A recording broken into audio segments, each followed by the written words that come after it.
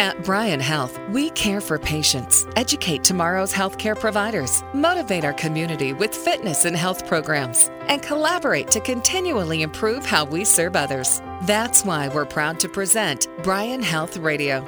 Here's Melanie Cole. Even though you can't change your genetics, it's still very important to know your family's medical history. Knowing your family history can help you take the necessary steps to prevent and reduce your risk of health complications long term. My guest today is Ruth Van Gurpen. She's a Bryan Oncology nurse navigator. Welcome to the show, Ruth. So why is it so important to know family history for someone? Well, one of the things that's important is your family history really can give you a good idea, especially when it comes to medical care. Are there any medical conditions that happen to run in the family?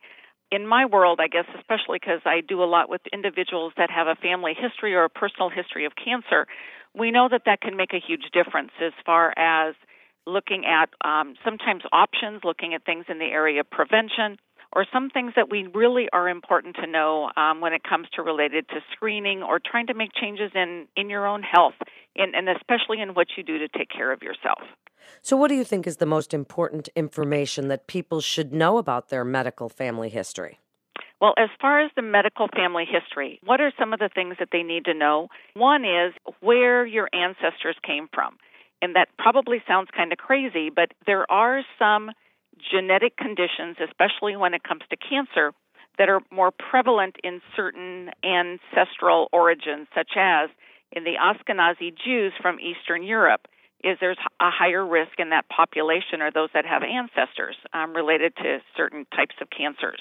So finding out your ancestry is important. Another is that you want to know your blood relatives, know who they are in your family. Not everybody even has that idea as far as first-degree relatives, your parents, your brothers, sisters, second-degree relatives, which includes your aunts, your uncles, your grandparents, any nieces or nephews. It's important to know what age they died and maybe what they died from. But you also want to know as far as health conditions go. Some of these may be some chronic types of conditions. Do they have heart disease, for instance? Have they had a history of diabetes? But again, when it comes to cancer, we also know that knowing what type of cancer the individual had is important. But what has become even more important is the age at which they were diagnosed. It's also important for the individual because that will help determine at what age certain types of screening tests should begin. So as you brought up age, because that is becoming more and more important, and let's talk about cancer and or heart disease, because people say, oh, well, I had a 90-year-old uncle who came up with heart disease or got lymphoma or leukemia. What age do you kind of say to yourself, well, if they got it in their late 80s, it's not considered familial risk? Is there an age? There is, in many cases, especially when we look at cancer or even some other conditions. The younger the person is when these things start, and typically we have 50 as the cutoff. If somebody's been diagnosed with cancer, such as breast cancer or colon cancer, are probably two of the main ones. Prostate cancer is another one, and even some lung cancers at a younger age. If this has happened younger than the age of 50, that increases the concern. We kind of call it a red flag.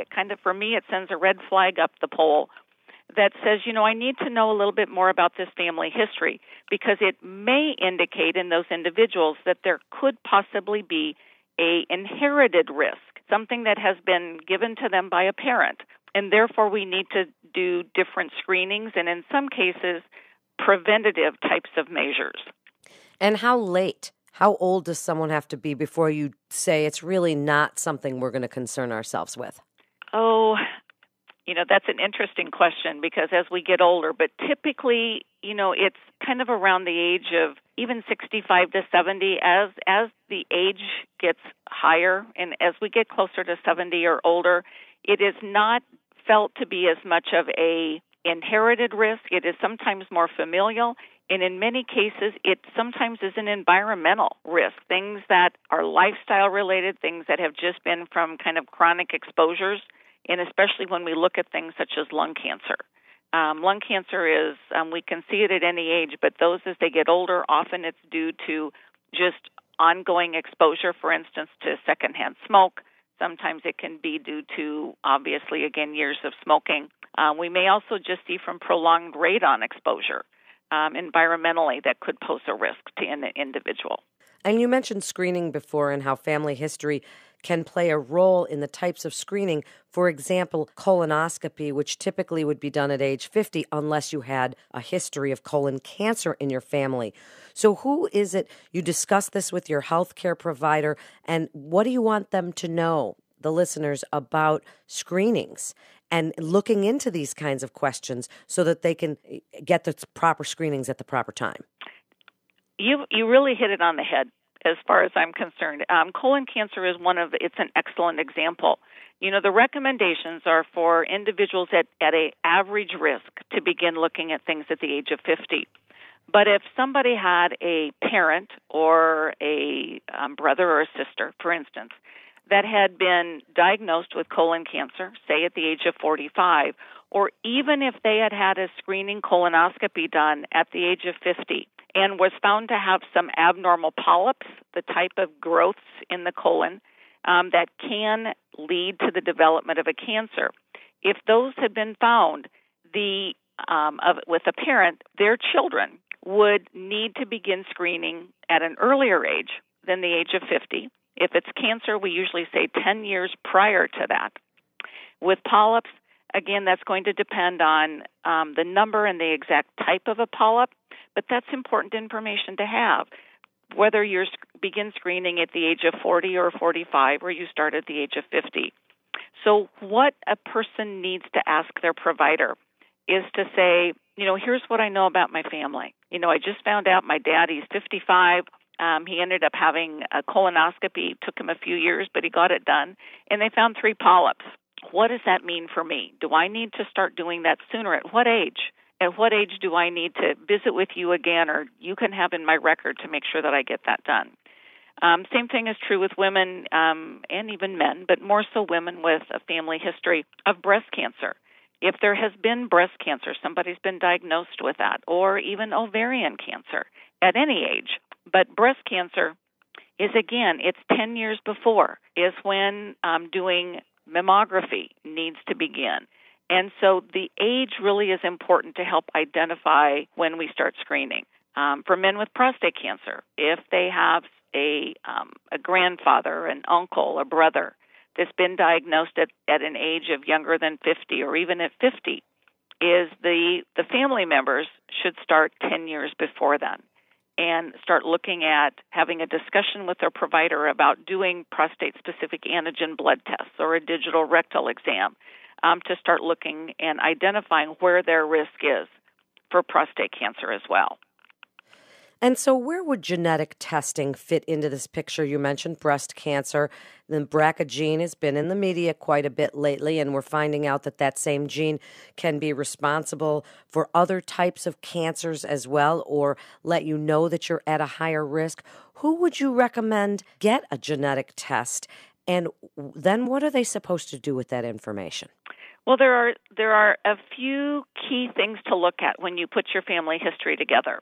One is if you have a family member, and this would be especially a first or a second degree relative, so a parent, a brother or a sister, a aunt, uncle, grandparent, who's been diagnosed with cancer before the age of 50, that would be a reason to say, maybe I need to look at my family history a little bit further and see if this is something that I need to be aware of. So number one is diagnosed with cancer before the age of 50. Second one is if there's a family member who has had 2 or more different cancers. Now, sometimes they may not be related at all, but a couple examples. One is if somebody has had colon cancer as well as endometrial or cancer of the uterus. Those are linked together to a certain type of an inherited type of a risk. A woman who has had both breast cancer and ovarian cancer. A woman who has had breast cancer 2 different times and that are different cancers, not one that has recurred after an initial diagnosis of cancer. Those are situations, again, that raise the concern that there may be a need to have some genetic testing or at least look deeper at the family history. And another one then is if there are two or more members within the family, first degree, second degree, within either the mother's side of the family or the father's side of the family that have had the same type of cancer. So, for instance, a mother and her sister, or a mother and grandmother that have both had breast cancer, or the same thing with ovarian cancer, or two individuals with colon cancer, prostate cancer, uterine cancer. Those, again, are concerns, what we call the red flags, as far as that there could be the need to look at genetic testing. So wrap it up for us, Ruth, with your best advice for listeners and their loved ones about knowing their own family medical history, the importance of being honest with both themselves and their healthcare providers as to what's gone on in their family to give themselves the best chance at prevention or recognizing some of these red flags.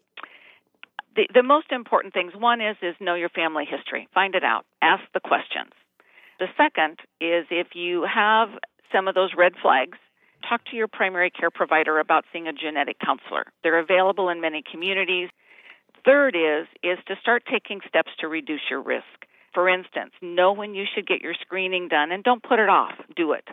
Also, we know that things that you can do to help reduce your risk is to eat healthy, stay active, have regular exercise, quit smoking if you're smoking. All of those are going to benefit from a standpoint of heart disease, but also from a risk of cancer. Thank you so much, Ruth, for being with us today. If you have questions about genetic testing, talk to your doctor. If you do not have a healthcare provider, you can find one at bryanhealth.org/doctors. That's bryanhealth.org/doctors. This is Melanie Cole for Bryan Health Radio. Thanks for listening.